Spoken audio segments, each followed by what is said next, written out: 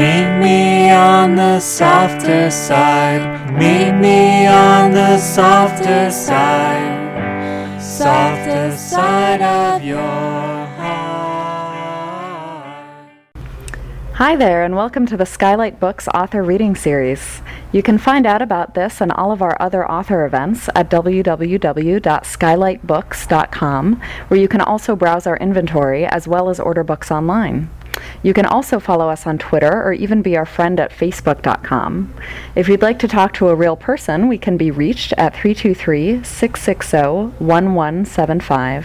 And don't forget, Skylight Books depends on listeners like you to help support us. So whether you're in our neighborhood or browsing online, buy a book or two to help ensure that we'll be around for a long, long time. Thanks and enjoy. So 10 years ago, I rediscovered gangs in Los Angeles and fell in love with them once again, which seems like an absurd choice of words, but it is absolutely the truth. There's a saying of Ralph Waldo Emerson's that every book was once a poem. And in fact, this book was once a poem, and the poem is the existence of these young men and women that is marked by, exactly as the subtitle says, violence, drugs, love, and redemption.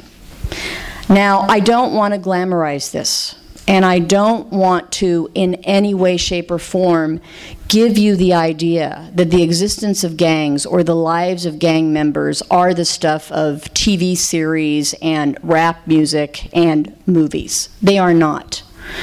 Their lives are marked by poverty, which you must first understand. Their lives are also marked, and I want to be very, very clear about this, their lives are marked by violence. And I don't mean the violence that they simply commit, because you would lack any sort of understanding if you said gang members are violent by nature. This is not true. The fact of the matter is they all grow up in worlds of violence, where there is, I am sad to say, child abuse, neglect, domestic violence, and it is normative. It is part of their everyday lives. It surrounds them. I often say that if I grew up in that kind of a setting, with that kind of violence, with that kind of poverty, I would have absolutely positively no choice but to be a gang member myself. And I have no doubt about it that I would be one. And given my own personality and my own aggressiveness and the way I am, I'm convinced I'd be a shot caller. And I have no shame about saying that. And I try to remind my husband of that on a nightly basis. Now, you need to also understand that juxtaposed with these lives of violence, there are also people that are growing up in this environment who have incredible talents and incredible gifts and incredible understanding. I wrote about one young man who had wound up in prison after becoming a major drug distributor. And the stories that he told me and the way he described his drug distribution network, I could close my eyes and I would think I was listening to the CEO of Target. He talked about marketing. He talked about product. He talked about how to move his inventory. And I didn't know if I was with a gang member or with someone who had recently been awarded an MBA from UCLA. And you need to understand that there is that fundamental similarity between all of us. But where I found the most profound similarity in this journey was as I listened to the lives of the gang members. And by the way, the people that I profile are both male and female. Make no mistake about it. Right now, the Department of Justice says that about 10 to 12% of all gang members are female. And I listened to women and to men tell me their stories about their lives. And yes, there was violence. And yes, there was incarceration. But surprisingly, they were also people who fell in love, people who had children, people who wanted to raise families, people who wanted better for their children than they had for themselves. And their wishes and their dreams and their desires resonated with me, and they resonated with me for a very particular reason. And I'm very candid about this in this book. They resonated with me because just as I began to study them and work with them in 2002, I embarked on an entirely new life of my own. I had been married for a very long time, very unsuccessfully, and when I ended that marriage after 20 years, which of course I was married when I was 15 years old. I don't want you guys to have any illusion about that. Anyway, you should laugh here. After that marriage ended, I had absolutely no intention of ever marrying again. I had a very interesting life. I did a lot of work overseas for the United Nations in war zones.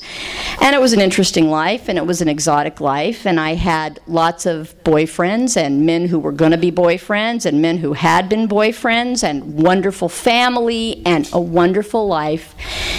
And you know the old saying, man plans and God laughs? It's ultimately true in terms of what I experienced.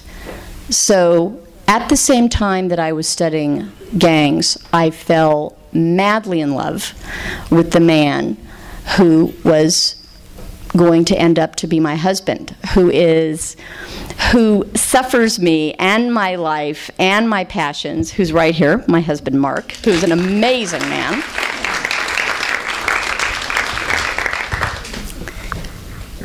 And there I was, studying gangs, dressed in black, in South LA, with my little hard-ass attitude, and who should I fall in love with but a commander from the Los Angeles Police Department. And when they say opposites attract, they were absolutely positively right. But there was a kicker to this arrangement. Not only was my husband-to-be, the love of my life, a member of the LAPD command staff, he came with a dividend. And the dividend came out of some sadness, but turned out to be the greatest joy of my life. Mark was a widower when I met him, and he had a little, tiny, mischievous, beautiful daughter. And so, as one of my friends said, Mark and his daughter were my instant family. And I am really lucky tonight because our daughter, who I later legally adopted and became a part of my life in ways I cannot even begin to describe to you, is here with us tonight. So over here is my beloved daughter, Shannon, who's undoubtedly just wanting to kill me now.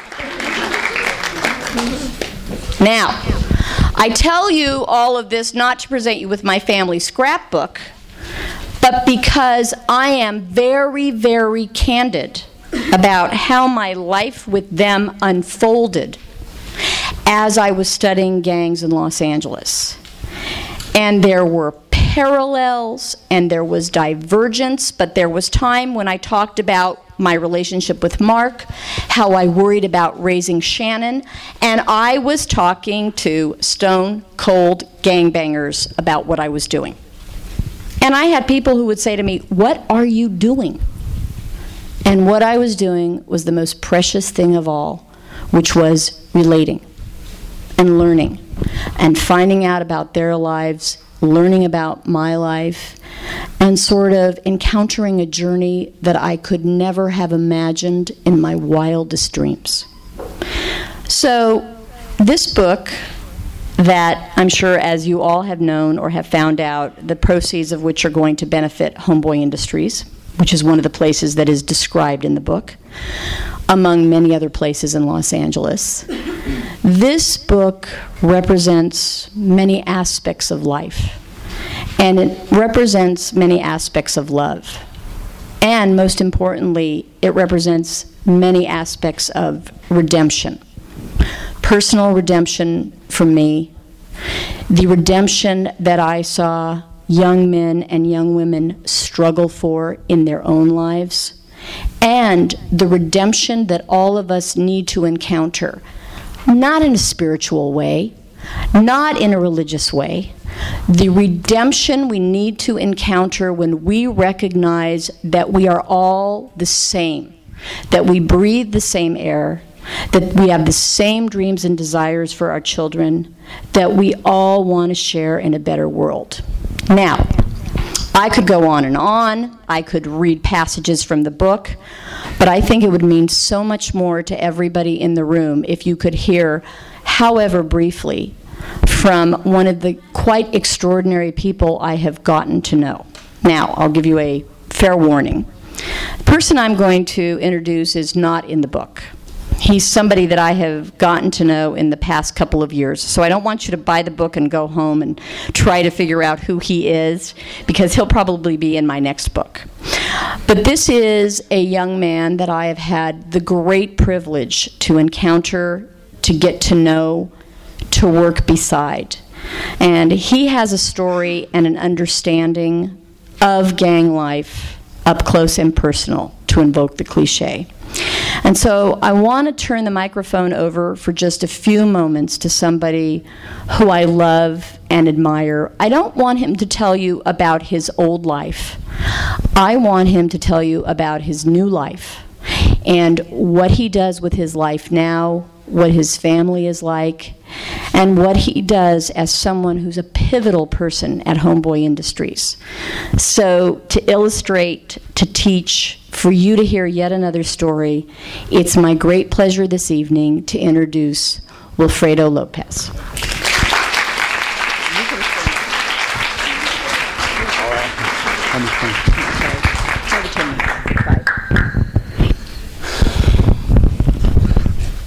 Wow, that was a long introduction, and thank you so much. Man, so my name is Wilfredo Lopez, and I'm not in the book, but I will be in the second one. Get that out. I want to thank Jorja first and foremost. As she explained, so she's writing a book about gang members, and these are real gang members. She's worked with them. She's sat side by side. She's walked with them. So this is not something she's making up. It's something true. This woman sits at Homeboy Industries, and she'll sit there for hours and days and days and days and ask and look and see and find. And she's very good at finding things and finding things out. So for myself, I won't say a lot about where I come from, but I come from the background she'll explain in the books. Normal dysfunctional family, single mother, immigrated, domestic violence, abuse, all of that I had in my household. I joined a gang at 11, incarcerated from that, 15 all the way to 23, gang life. And then I finally found my way to Homeboy Industries. I was tired of being tired. And once I got there, then the process began.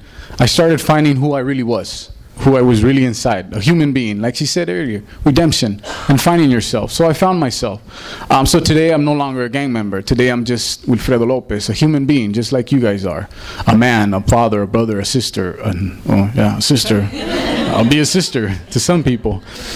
But today I'm me. And I was able to find that through the services that Homeboy Industries offers, but also through people like Jorja Leap. Jorja Leap actually has a lot to do with my personal life, because she actually extended her hands without even knowing who I was or what I was, and actually got me a job at UCLA at one point without even knowing. And she just said, I'm going to give him a shot.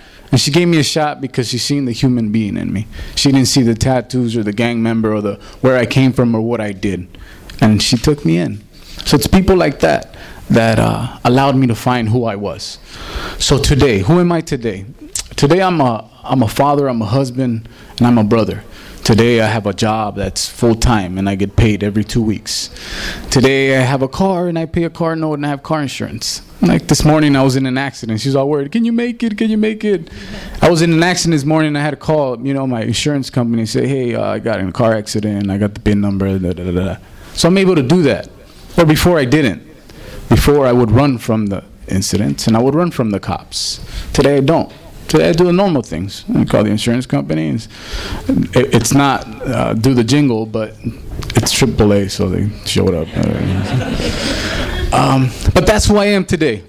Today I actually was sitting back there going through the books of Nietzsche, and I was telling one of my old coworkers, and I was telling him, he's like, hey, have you read this one? And I looked at the cover, and I'm like, well, you know, in prison they don't let us have the covers, so I don't know what it looks like.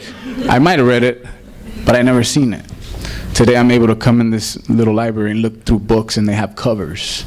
And he said, hey, so it's true, huh? Don't judge a book by its cover. And that's what Jorja Leap does. She doesn't judge us by our covers, our tattoos, necks, past. That's what she said. Don't tell them about your past. Tell them who you are today. Today I facilitates groups at Homeboys, domestic violence groups for batters for 52 weeks. Today I facilitate a group for creative writing where young men and women express their feelings and their life stories through poetry and writing.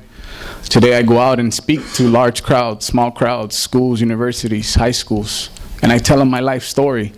And I explain my life story, redemption, and finding myself. And I inspire a little bit of hope in some people's lives. Today I talk to young men that are still in that gang lifestyle.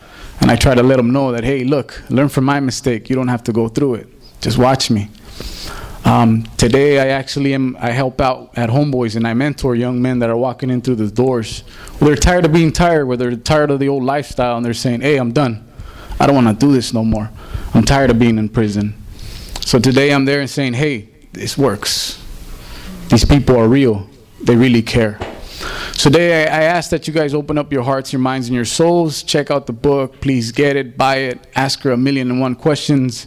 And I don't know if she's going to let me answer questions. I'll answer any question you guys have. But I won't disclose the neighborhood that I'm from. And the reason why I won't disclose is because it'll be glamorizing the lifestyle, and I just don't do that today. Today I glamorize my new lifestyle, which is my daughter, my wife, my family, and friends like Dr. Jorja Leap. Thank you guys for letting me share.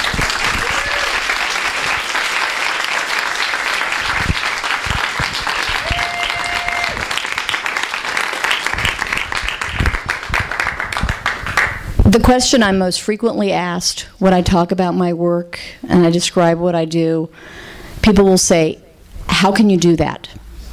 Aren't you afraid? Aren't you scared? Aren't you terrified? And my question is answered when I listen to Wilfredo, when I engage with the people who are described in this book. How could I not do this? How could I not be amazed constantly by their lives, by their struggle, by what they deal with, by their resilience? They do not merely survive. The gang members that I know have had funny, sad, tragic, amazing lives. In this book, there is death. In this book, there is struggle. And in this book, there are people who do not merely survive. They are people who prevail. They are people that we need to look at and marvel at and understand with all our hearts. And I think that rather than going on and talking with you about my perceptions, I think it'll be much more interesting for us to have a conversation. And Noelle is going to ask me some questions because we've talked a little bit about the book. And then we're going to open it up to you for questions. And yes, you can ask me or ask Will, because I could never, ever have this book. I could never, ever have written this book without the sharing and the openness, and I want to stress this, the absolute trust and faith in me that these former gang members, well, both active and former, exhibited. And I am forever in their debt because of that. So thank you, and we'll talk a little bit about the book. I'll have Noelle ask me some questions, and then perhaps you can as well. Great. Let's applaud them first. Really. Okay. Thank you both. Thank you very much. Thank you very much. And I guess when I first heard about the book, one of the things I was really curious about was maybe that some of the challenges you experienced as a woman and someone who was maybe some of the cultural barriers you may have experienced too. Well, and I think that's the great question, because that's always the one that accompanies, weren't you afraid? And there's a problem with being a woman. There was some problem with being white, although the irony is, I would say I was Greek, which I am. I am 100% a purebred Greek woman. And how many of you saw My Big Fat Greek Wedding? Okay, it's a documentary, all right? That's my family. Anyway, so that my whiteness wasn't an issue, but being a very small woman in this environment was, in fact, scary. And I couldn't do what a man would do. I always had what I would loosely refer to as a bodyguard. I always had a gang member, whether active or former, with me. Because you can go into different areas, and they are, as one of my favorite young women, Shamika, will tell me, they're tricky. And there are places that look very bucolic and very nice and very pleasant. There's housing developments, there's little neighborhoods, and if you walk down the wrong street at the wrong time, even during the daytime, you could run into something you're not supposed to see. You could be somewhere very much where you are not supposed to be. So, and the other thing is, I like to go out at night. And I like to see the activity that was happening in Los Angeles very late at night. So it's not something I can do driving my little Prius. And what I wound up doing was I would always have gang members with me. And they took care of me. They protected me. There were, I will not lie, there were some dicey situations.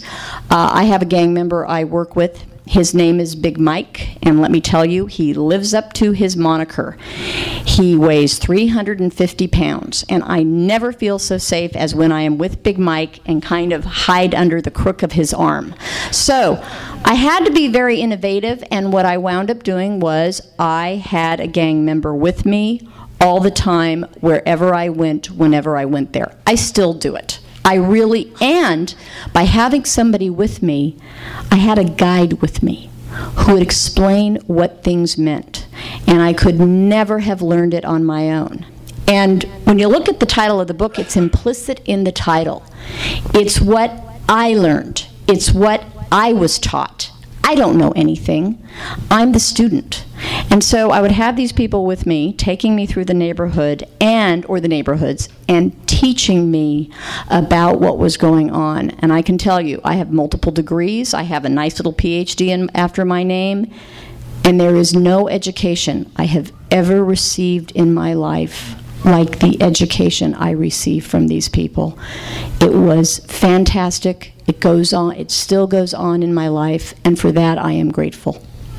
Great. With Wilfredo here, maybe I can ask a question of the both of you, because I know I work in the community, a lot of community work, and sometimes every once in a while, someone with a PhD or somebody, an academic will come in and want to work inside a community, and this is we want to work inside of a community. So, can you talk about the importance of trust building, and to maybe Wilfredo, how if one of the students says, "Hey, I want to do some work in the community," how should we best approach you? What would be some of the advice that the both of you would give to students or people who are considering that kind of research?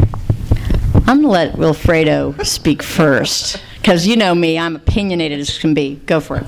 I can be opinionated too. I think depending on the, what do you call that, the area or the location of the, I mean, if you happen to come through Homeboy Industries, the first guy that greets you, he'll smile at you and say, "Hey, how can we help you?" But if you go into a neighborhood and you say, "Hey, can I talk to you guys?" The group of guys are hanging out right there. I don't think that's a good idea. Because they're going to look at you and say, "Are you the police? Or what are you trying to do? Or are you trying to get some information?" Now, perfect scenario, Homeboy Industries, Dr. Jorja Leap, or you know somebody that knows somebody, then that's a way to get in. Right. But you approaching and say, "Hey, my name is Tom, and I wanted to ask you a few questions," when they're standing in the corner of the block, it's not a good idea. And that's just the truth. Mm-hmm. And it is the truth, and I have very strong feelings about this, because I know people that will say to me, "Can you take us to meet some gang members?" And I think, what are you talking about? Is it like, we're going to go to Disneyland and we're going to be, Snow White and the Seven Dwarfs?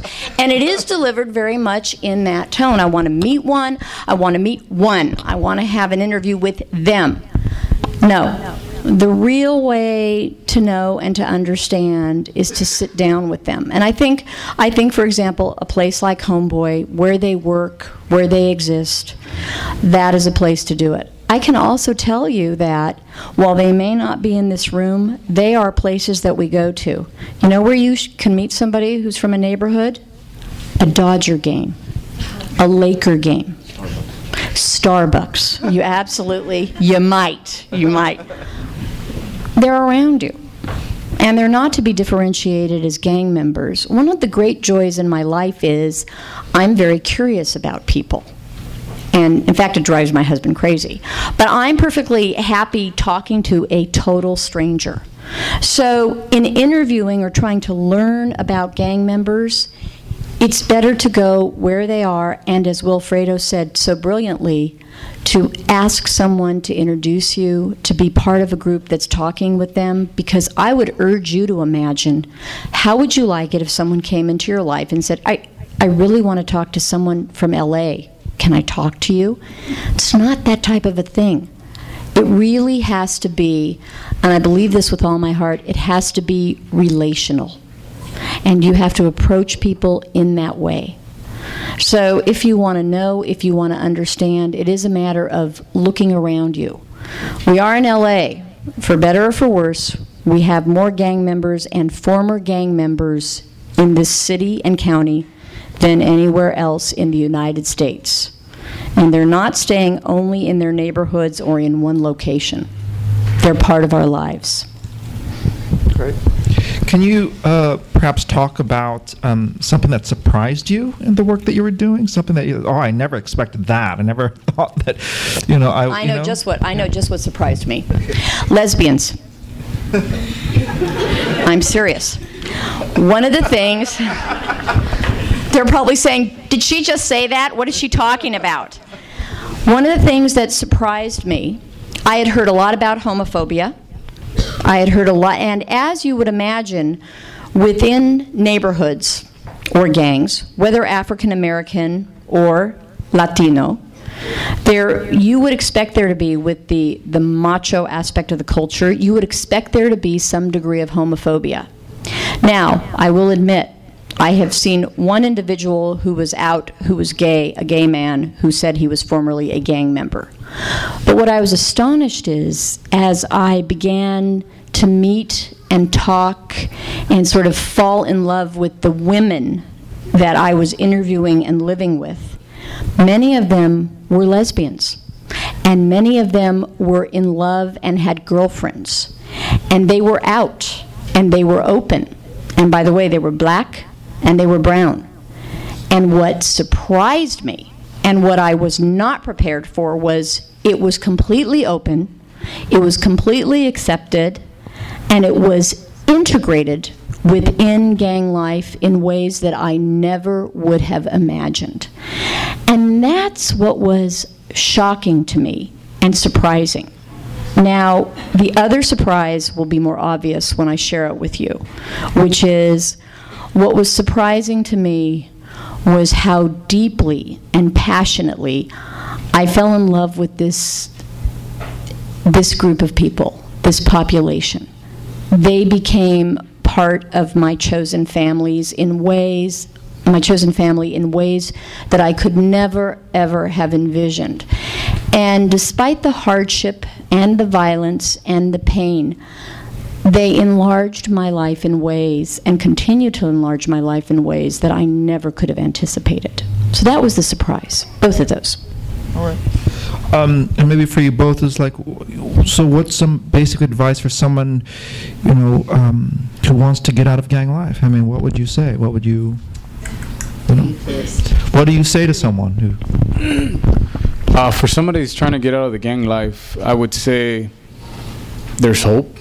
And I would say it's possible. Believe in the impossible, and believe that you can change, and believe in yourself. That's what I would tell somebody that wants to change. Or I would just tell them, you can do it. I believe in you. Yes, the other thing that I would say, and I think Will has just eloquently talked about the affective or the emotional part of it. The other part of it is, it's almost a truism that you cannot take something away without putting something in its place. And what I would say to anyone who wanted to leave the neighborhood or wanted to leave a gang is, this is wonderful, I love you, I embrace you. What are you going to replace the gang with? Because A vacuum is always filled. One of the things, interestingly, sadly, but important for all of us to know and consider is, what do you think most frequently replaces the gang in the life of a young man or young woman who seeks to leave the gang life? What do you think replaces the gang? Prison, that often is involuntarily. It's not involuntary. It's not chosen. Family, we would want it to be family. The sadness is what I don't say most frequently, but often replaces the gangs, are drugs. And there's a very good reason why.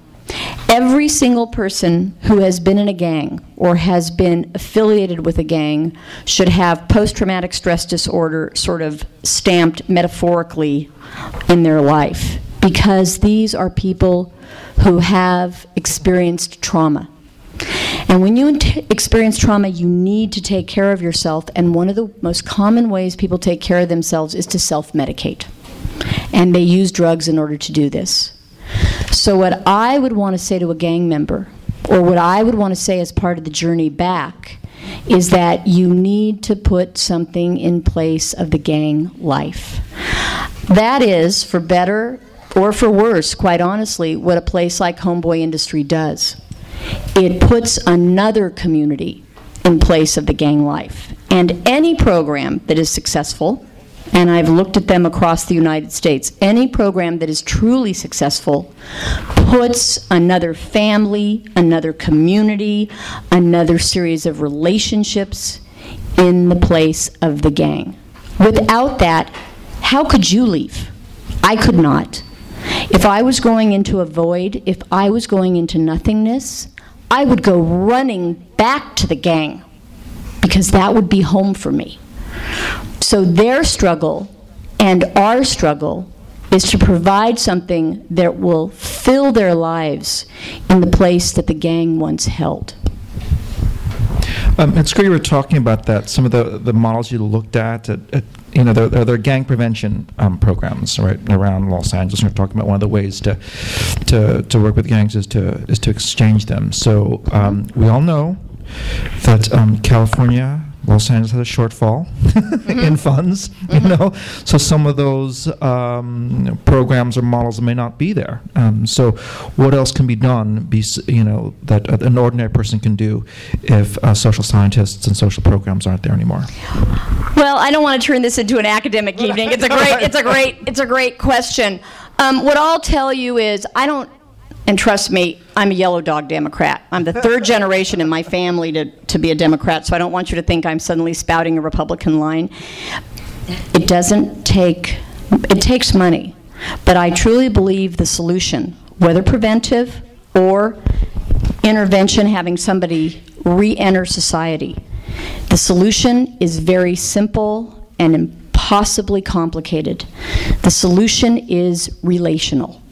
The solution is attachment. We have to find ways through schools, through communities, for what we do for people, to provide attachments for them and relationships for them that will stand in the place of the gang. I don't want to get into a big policy discussion. I think it's an important question, but really what I want to talk about are the feelings and the understanding that we all need to have. Now, I'm not sitting here telling you, okay, go out now and hug a homie, all right? I don't mean that.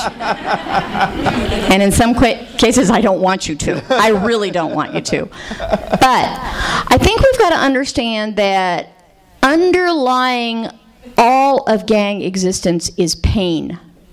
This is not about guns and excitement and force and glamour. This is about pain. And I think if we reach into our own lives, pain is solved by attachment and relationships. My guess is if I ask every single person in this room, and I'm not going to, if I asked each and every one of you what was the most painful thing you went through in your life, the most traumatic, the most devastating, the way you came out of it was through the relationships you possessed and the people who supported you. And once again, my message is, and this is what is just implicit and explicit in my book, it is no different for any of these young men and young women. So the short answer, or the long answer to the short question is, if we dealt more with relationships, whether it was in school, all the way through the community and our families, we would see a lot less gang violence and a lot more productivity. Because here's my question for all of you. How much have we lost as a society for young men and young women who have been killed? Young men and young women who had talents, who had aptitudes, who were musicians, who were mothers, who were fathers, who were teachers. Who have we lost because of this plague? And that's why we've got to think about that and think about the relationships that will ensure that this doesn't happen in the future. Great. Too many questions from the audience? I definitely agree with you that the community is, the most important part. I guess my question is for both of you. It's seeing as how the community is pivotal in keeping people away from the gang once they get out. Mm-hmm. How do you guys break through the, I guess for lack of a better term, the veil of secrecy surrounding gang codes and things of that nature, to get people to relate with one another from differing backgrounds and perhaps differing gangs in order to form these relationships? Okay, so I was just saying, You can repeat the question. Repeat the question for the podcast. Thank you. I want to apologize. I'm like, it's like, you'll be tested on this at the end of the evening. My inner, instructor comes out. The question really is, you want to help people. How do you sort of pierce the veil of secrecy? And I'll sort of elaborate, sort of the in-group. Gangs have in-groups. We all have in-groups. We all have secret handshakes. We all have secret codes. My husband, who's now retired, when he was still working with the LAPD, I would always say, they're just a gang with uniforms. So, so in this case, how do we pierce the veil? So I'm going to mix it up here, and I'll answer first, and then I'll pass it over to Wilfredo instead of always forcing him to answer first. My reaction is you don't. You don't. We have secrets. We have lives. We have things that we keep inside of ourselves. You don't need to pierce the veil. You need to present an alternative so that those secrets, those rituals, that life doesn't have as much meaning as the alternative. Because if we work too hard, people are always saying to me, well, did you find out what all the signs mean? No. To this day, if someone throws a gang sign, I can't always tell what it means. Sometimes yes, sometimes no. Do I know what they mean emotionally when they mad dog somebody? Yes. Do I know how to break through that when I'm talking to them? Absolutely. Do I know what secrets to stay away from? You better believe it. And I think privacy is important. I think everyone deserves their privacy. Perhaps this group more so than others. And so piercing the veil, figuring it out, knowing what a gang sign means, not as important. What's important is, what's the alternative you can point to, and also, what are the secrets that they really have in their lives that they need to tell you? I can tell you this. I don't know about gang signs, but there are people who have confided in me when they killed someone. And I know about this. And they've talked to me about it. And that's what I'm sort of more interested in relating to than what are the secrets of their particular neighborhood and what's gone on within, the Grape Street Crips or the Bounty Hunter Bloods or whatever group you're talking about. So I kind of leave it alone. Can you translate the question? If I get what you're saying, is you're trying to, how do you get past like all the secrecy and the codes and the whole like these people don't talk to them, it's what's going on, right? And I think Jorja hit it right on the money, because as soon as you approach either a gang member or an ex-gang member or somebody who's affiliated, and you start asking those questions, and the questions like, hey, so is it true that, or when somebody does this, when you start doing that, a homie, a gang member, ex-gang member will automatically put a wall up and say, okay, I know what you're here for. You just want to get these these quote-unquote answers about this, and most of the time it's news reporters or they want articles and want to write good articles or books, or I just got this. It happened to me when I was a little kid, and I didn't even know it was happening. And next you know, there's an article in some newspaper, and I was like, oh, well, I didn't mean to say none of that. So automatically they'll shut down and put a wall. But like Jorja Leap said, it's important, because I think that's not as important as what's really inside, that's a secret inside the person. Because every gang member that's joined a gang didn't join a gang because they were hopeful to become the best gang member in the world. No, they became gang members because they had something broken inside. So I think that's the secret you want to get to. And a successful homie that makes it out of a gang and actually stays out of the gang is that homie that went into and worked on that secret and said, this is my secret, this is the trauma, this is the abuse, this is what I didn't want to talk about. And some will come and say, hey, Jorja, my mom abused the shit out of me when I was 5, and that shit really bothers me, and I wanted to tell you that. Compared to the homie going to his homie like, hey, Spider, my mom used to abuse me when I was a kid. They don't care. Because they have their own little secret. And throughout life, you go to prison, more secrets come in. You go to the streets, more secrets come in. You become a drug addict, more secrets come in. You do things you're not proud of. So I think those are the ones you want to, what was that, puncture through the veil? I kind of get it, So it's like those are the ones you want to puncture through and get to. Yeah, very true. Okay. Other questions? I want to make a comment on your husband and yourself and how you have to admire what you've done. Here's a guy that's kind of on the other side. The red lights are flashing, and the position and the guts that it takes for him to go in there and do his job and try to help the community. And now, because of his background and what you've explained, you being Greek, I'm Armenian, my background. It's the same. It's the same. Fat Greek wedding, or the Armenian wedding. You can see that. It's the same. You're right. Yeah. But I have a question that's a little bit off topic, but I think it's okay. First of all, you chose, I guess, the Hispanic or Mexican gangs. But when my parents came here as immigrants, they were proud. They assimilated into society.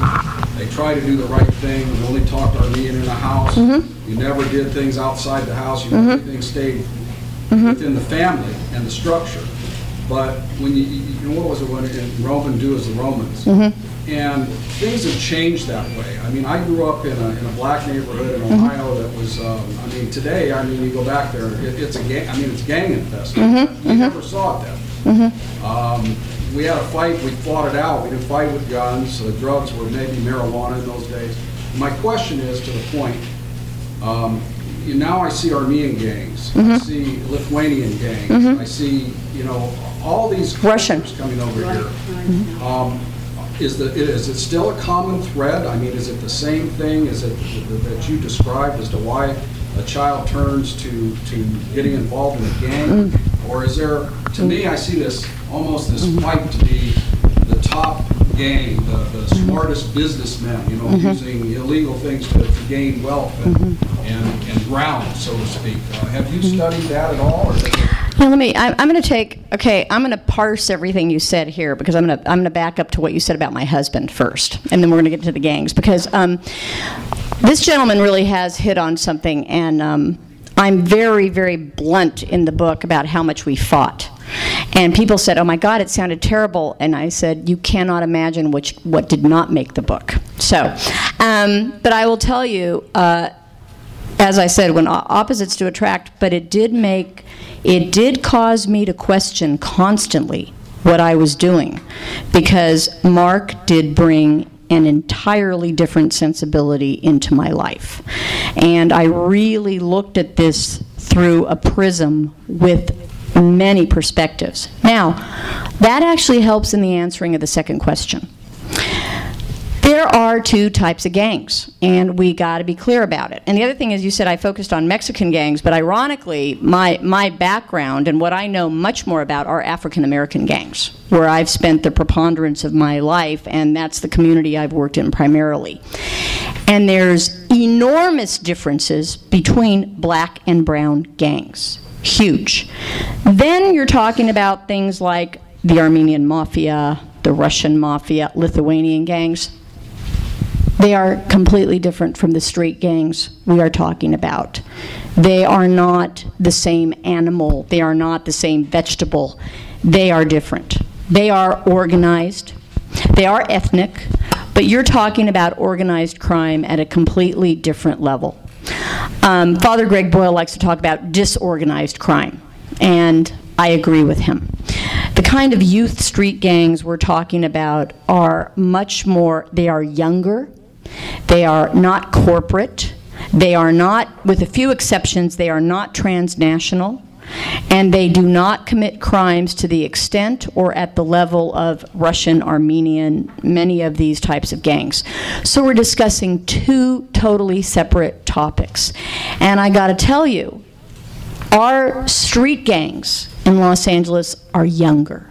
And they're not only biologically younger, they're psychologically younger. In a way they are, and I'm going to use this word advisedly, they are more innocent.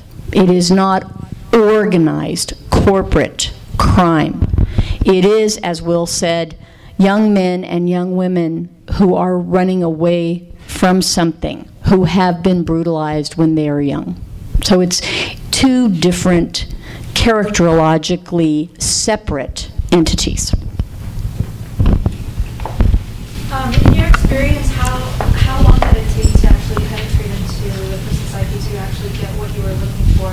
Because obviously a person's not going to come forward to you, especially if they're in a game, just on the first day that you meet them. How long does that take? How long is the process? Where's that point where you actually kind of break through and find out? It's pretty funny. I now have a reputation. The question is, how long did it take? Yeah. How long did it take to kind of gain someone's confidence so that they would talk to me? Thank you. I forgot to repeat it. I'm sorry. So how long did it take to gain that trust? And I was laughing because now I've been around doing this so long that people will come up and they'll do it at Homeboy, because I do a lot of interviewing there. They do it a lot at South LA and Jordan Downs, where I do a lot of work with former gang members there. They'll come running up to me now and say, you're the lady who interviews, can I talk to you about my life? So it's very funny. But how long does it take? It's like everyone in this room. How many people in this room know someone, not necessarily you, how many people in this room know someone that's gone to therapy? Okay, come on, this is LA. Let's be honest, all right? Okay. There's some people that go to therapy and they go the first day and they're and everything starts coming out immediately. There's some people who go to therapy years and years and years and it never comes out, okay? There's no rhythm. There are some people that I just happen to be the vessel at that moment that they could talk with. There are some people that I've started to talk with, and it's very clear to me that they're so brutalized, I can't go further, and I'll stop. It takes what it takes, and I know that's a cliche. Every person I know, every gang member I know has their own rhythm. They'll open to me immediately, and sometimes it will take months. I've also had people come and tell me, you know what I told you 3 months ago? That was a lie. I'm going to tell you the real story now. So one of the things that makes this work so joyful is I never know how long it's going to take and when they're going to open, but I can tell you this, in the vast majority of cases, they are, because they want to relate and they want to talk. It's a great question, for which there's no answer. Would you say, though, what I think is really wonderful about the work, and I think for any researcher or anyone trying to do this kind of work in the field, is that you just don't, literally do a drive-by, right? You just go in and then leave, right? You stay, you come back, you're coming back all the time. That people trust you. Like they say, they come back to you and they say, oh yeah, you're the one who interviews people, that you have, Can you talk about, the length of years or time that you've been doing this? And this is so to give some idea. Oh yeah, I embarked upon in 2002, and there are some gang members I have known literally for 10 years. There's also some gang members that I met up with that I knew in the 1980s that have now introduced me to their children. But I think what Noel just talked about, and Will alluded to this, reporters and researchers will come in and do a hit and run. They want the sexy story, they want something interesting, they want to learn about this, and then boom, they're gone. I'm very committed to two things. I'm very committed to staying in people's lives and helping them, and I am very committed to being as candid about my life as I ask them to be about theirs. So it's not just the length, it's the quality. So I'll have people ask me about my sex life with my husband, and depending on the question, I'll be honest with them, okay? Mark and Shannon now want to kill me, all right? So, okay. But those of you that know me know this is tame compared to the way I usually talk, all right? But I'm in it with them for the long haul. There are people that I'm their comadre, I'm baptizing their babies, we go to their weddings, we go to their showers. They are part of my life. And for me, that is the ticket to ride in asking them about their lives and being a part of that. I have to be very careful because I would probably empty our bank account if I didn't watch myself, but I really try in every way I can to give back to these individuals who are honoring me, and I do mean it in the most profound way in sharing their lives with me. I could not imagine writing a book and taking the proceeds. That's why this book will go to Homeboy. The next book will go, hopefully, to another agency. They're part of my life. They're my chosen family. If you had seen Shannon's graduation party from high school, it was hilarious because it was Greeks, and then it was people from UCLA, and then it was members of Shannon's many families, and then it was former gang members. And, you know, they were all on the patio, and I did look at Mark and say, did you ever imagine it would turn out this way? And he turned even whiter than he originally appeared and said, no, I didn't. So. Any other questions? Yes, my darling. Okay. Would you say that was like the key ingredient?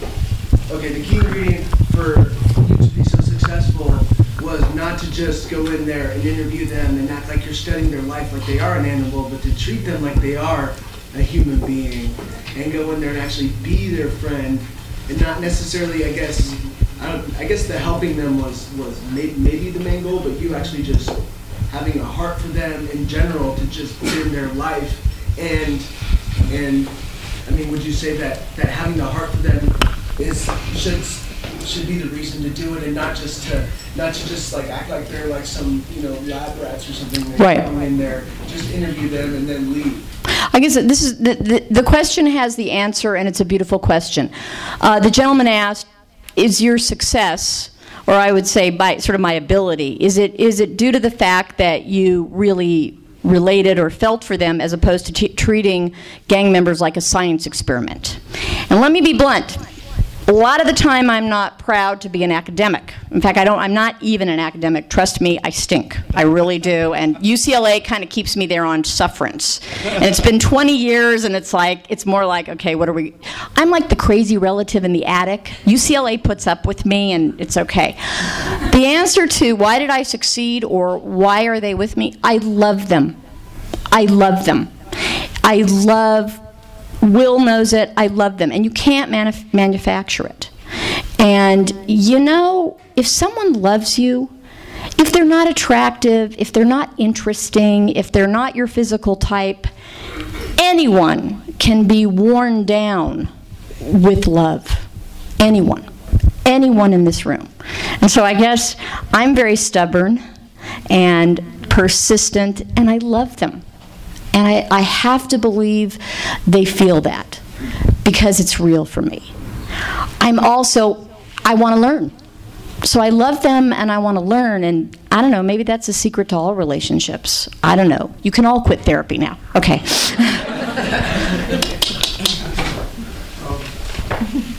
I'm looking forward to reading your book. Great.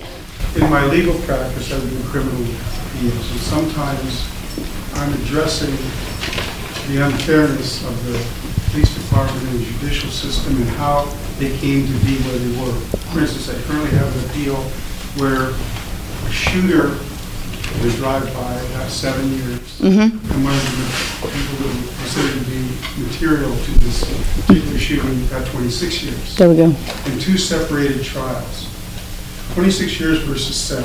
It's so unfair, and I guess my question is, in dealing with that, when you're trying to get away from this lifestyle, and you get back, you still have the judicial system, the police to deal with. How do you get past that new family or that new Right. when you have to live for the next 50 years of your life with the police, with the judicial system?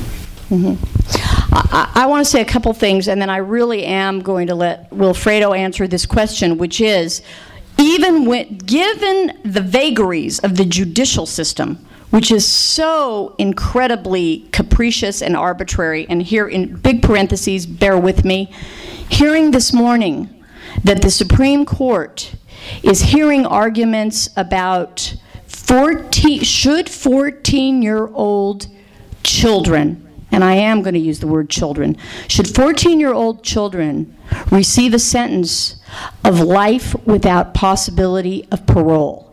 Now, the very fact that the Supreme Court needs to hear arguments about this is as absurd as the Republican attitude about contraception. You knew I was going to put that in here tonight, okay? Okay, so, given the arbitrariness and the capriciousness of the legal and the judicial system, even when you decide to leave a gang, how then do you live the rest of your life with parole officers, with probation officers, with police officers, with judges who are waiting for you to fail? You are never an ex-felon. You're a felon.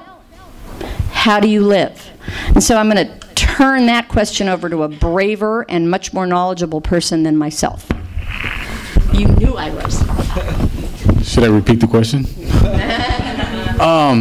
First, I want to thank you for what you do. And that's on behalf of a lot of guys that never even tried to appeal their cases. And I actually lived amongst them when I was in prison. And I just thought about a guy when you said working on appeals. He was 18 years old, couldn't afford an appeals attorney, and he threw it away. He said, I'll just do life. And that's what he's doing today. And it's because he strongly believed that he didn't have a chance. You know, it's his word against the cops. It's his word against the system, the DA, whatever. How do you get back in and accept the community as it is, right? Because that's what it is. The police, the DA, the judges, the laws. For me, and I only speak for myself, there's this thing called restorative justice. And restorative justice works on the individual. And for myself, I came to the understanding and taking responsibility for what part I had to do with the crime I committed. So same for this individual that's on this appeal. And when you're able to do that and recognize your part in whatever you did, whether it was sit in the car, show up, agree to get in the car, owning up that responsibility, saying I'm responsible for that much. And then everybody else is responsible for their own stuff. And given that they give the opportunity to come back out here, what this does is it shows you and it brings you to this humanity and says, I'm only responsible for what I did. And the police, the DA, they're responsible for their jobs. And it's not their fault for what I did. And when you're able to do that, you come back out here, and I'm able to wave at the cops today and say, hey, they're doing their jobs. Now, if I do something wrong, then here it goes. Do I get that adrenaline every time I see them? Yes, I do.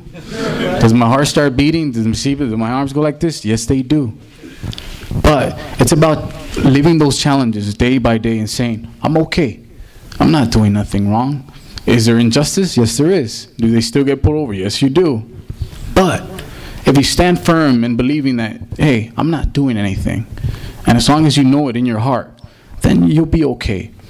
But a lot of men and women that are incarcerated or been incarcerated or in the communities, and they have this profile and say, yeah, they're the enemies and they're never going to get us, and da-da-da. So there's a bridge. That's why I say restoring justice. You restore a community when there's people in the middle, right? So it's like, here's Jorja. Her husband's a cop. Here's this gang member. Good friend of mine. Right? It's not about them and him and then me. No, it's about us. So when you're able to build that and say, hey, look, Will, it's not about you and us. It's about us right here. We're together in this. When they feel accepted, they don't worry about it. And when you're not doing anything wrong, what do you got to worry about? I just worry about crossing red lights just like you guys do. Following the laws just like you guys do. Same thing. But it's giving them that sense of feeling. I mean, is there going to be cops that are going to be cops? And like she said earlier, they're gang members with badges. Yeah, you can believe that. But gang members are gang members too. But at the end, we're human beings, and it's about giving them that much and saying, hey, look, you're a human being. And you'll find some good ones. You'll find some good attorneys. You'll find some good parole officers. You'll find some good. But at the end of it all, they're all human beings. And it's about finding that. That's great. By the way, and I'm Thea Virgie, 1 minute. I'm going to give you a caveat here. My husband, as of this April, has been retired for 5 years. So he's LAPD in recovery, as I like to say at our house. Okay. So great. When I turned 50, as my 50th birthday gift, he registered Democrat. So believe me, there's the love of my life. Thea Virgie. Yes, it goes back way to the beginning, and maybe both Wilfredo and you can come up on this. Does it do any good when there are problems in a home, like Wilfredo said? I don't know if you've ever heard of Magnolia House. Okay. Is that give us courage for the future, that they stem the violence, they stem the way children should be brought up, they stem all that?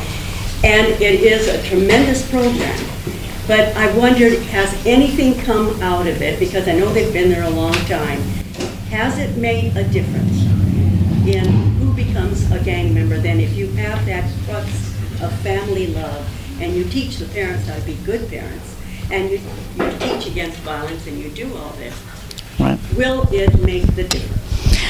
Okay, now this woman, Thea Virgie, who's my aunt, who has probably known me since I was in the womb, so if you want the real dirt, you have to talk to her, okay? She asked a very, very important question. She asked about a program called Magnolia House, which is actually on the front lines of child abuse prevention. And that's one of their major aims, that they take families that are at risk or have had child abuse or violence in the past and try to teach them new ways of love, new ways of parenting. Does this really work? Does it stop gang violence, family violence, child abuse? And you know, I'm going to embarrass another person because there's a person standing right here, Tina Christie, who is one of my wonderful friends and colleagues and a sister at UCLA, who's actually like an evaluation genius, and she's mentioned in the book. And she could tell you scientifically if it works or not. She's Greek too, so we are really related underneath. You saying, yeah, same gang. But here's the problem. How do you measure what doesn't happen? We know how many people get cancer. But do we know how many people, because they didn't smoke cigarettes, didn't get cancer? Maybe yes, maybe no. So what I can tell you is we look at decreasing rates of child abuse and gang violence. And here's where I make my pitch. In the city of Los Angeles right now, we have a 40-year low in crime. We have the lowest crime we have had in the city of Los Angeles for 40 years, which is wonderful. And you're safe, and we're here, and you'll walk out to your car, and you'll be okay. Now, who do most people attribute the lowest crime in 40 years to? Who's the most often given the credit for? The police, the LAPD. They're the reason. Yes. I'll speak to you later. No. But the reason we have 40-year low levels of crime, the lowest in 40 years, is, yes, the police, but Magnolia House, that takes care of these families. Homeboy Industries, that gives people jobs and keeps them from going back to the neighborhood. Toberman Community Center in San Pedro. Places like communities and schools in the San Fernando Valley. So many places that work with families, that have worked over 5 and 10 and 20 years, and now in Los Angeles we're seeing the fruits of that labor. So does it work? 40-year low rates of crime. It's coming from many directions. It's got to work, and I do believe it does. Now, I'm going to ask Wilfredo, who I love how he described his normal dysfunctional family, and I'm going to ask him, do you think it works? What my aunt just asked, do you think it works when there's, say there had been intervention in your family when you were young, and the domestic violence and the abuse was stopped? And I know that's a hard thing to answer, but imagine. I got to think about this one. I'm just kidding. It does work, and I just sit here, and she mentioned like all these agencies, and I'm a domestic violence facilitator today, so I facilitate these groups with these gang members. Like, they're still active gang members. They hit their woman, or the woman hit their man, went to the judge says you got to do 52 weeks. They come to us, and we do 52 weeks with us. We're trained. And what do we teach them? We just teach them these life skills and these coping skills not to hit their women or their men. And then for us, and specifically in the Hispanic and African American community, and the African American community also, there's machismo. Do you guys know what that is? Machismo. The man does all the bills, and then the woman cooks and cleans. So what I do is I get in there and try to break it. And I say, you don't hit the woman, you don't hit your kids. I mean, my little daughter hasn't had a hand laid on her. And, you know, they look at me. My mom even says, like, what's wrong with you? You look all big and buff, but you don't discipline her? I say, nah, I don't abuse my daughter. So does it work? Yes, it does. Are we doing it? Yes, we are. We meet it once a month with all the agencies, and we talk about what are we going to do to prevent this? And we really do it. It's been going on for years. This is not something new. This has been going on, and it's still going on. Are people still doing it? Yes. Are we still serving them? Yes. Are we approved by the probation department? Hell yes. It's great. Wonderful. Great. On that, let's thank them both. Thank you. Really wonderful work. Both of you, wonderful, wonderful work. Really. What I'll do now is I will go ahead and put this table aside. I'll bring out a signing table where she'll sit here and sign away. We have lots of books available. We prefer that you buy the books before you get them signed, so everyone gets all jovial and happy. Oh, look, she signed my book, and walk out. Yeah. So please make sure that happens. And once again, let's thank our guests. Thank you. Thank you all. Thank you all.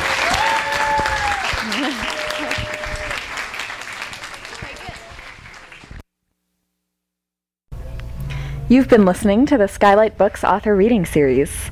Don't forget that you can check out this and all of our other great podcasts at www.skylightbooks.com. Today's music was provided by Fragile Gang. You can check them out at MySpace, Facebook, and the iTunes Music Store. Thanks for stopping by, and we hope to see you soon.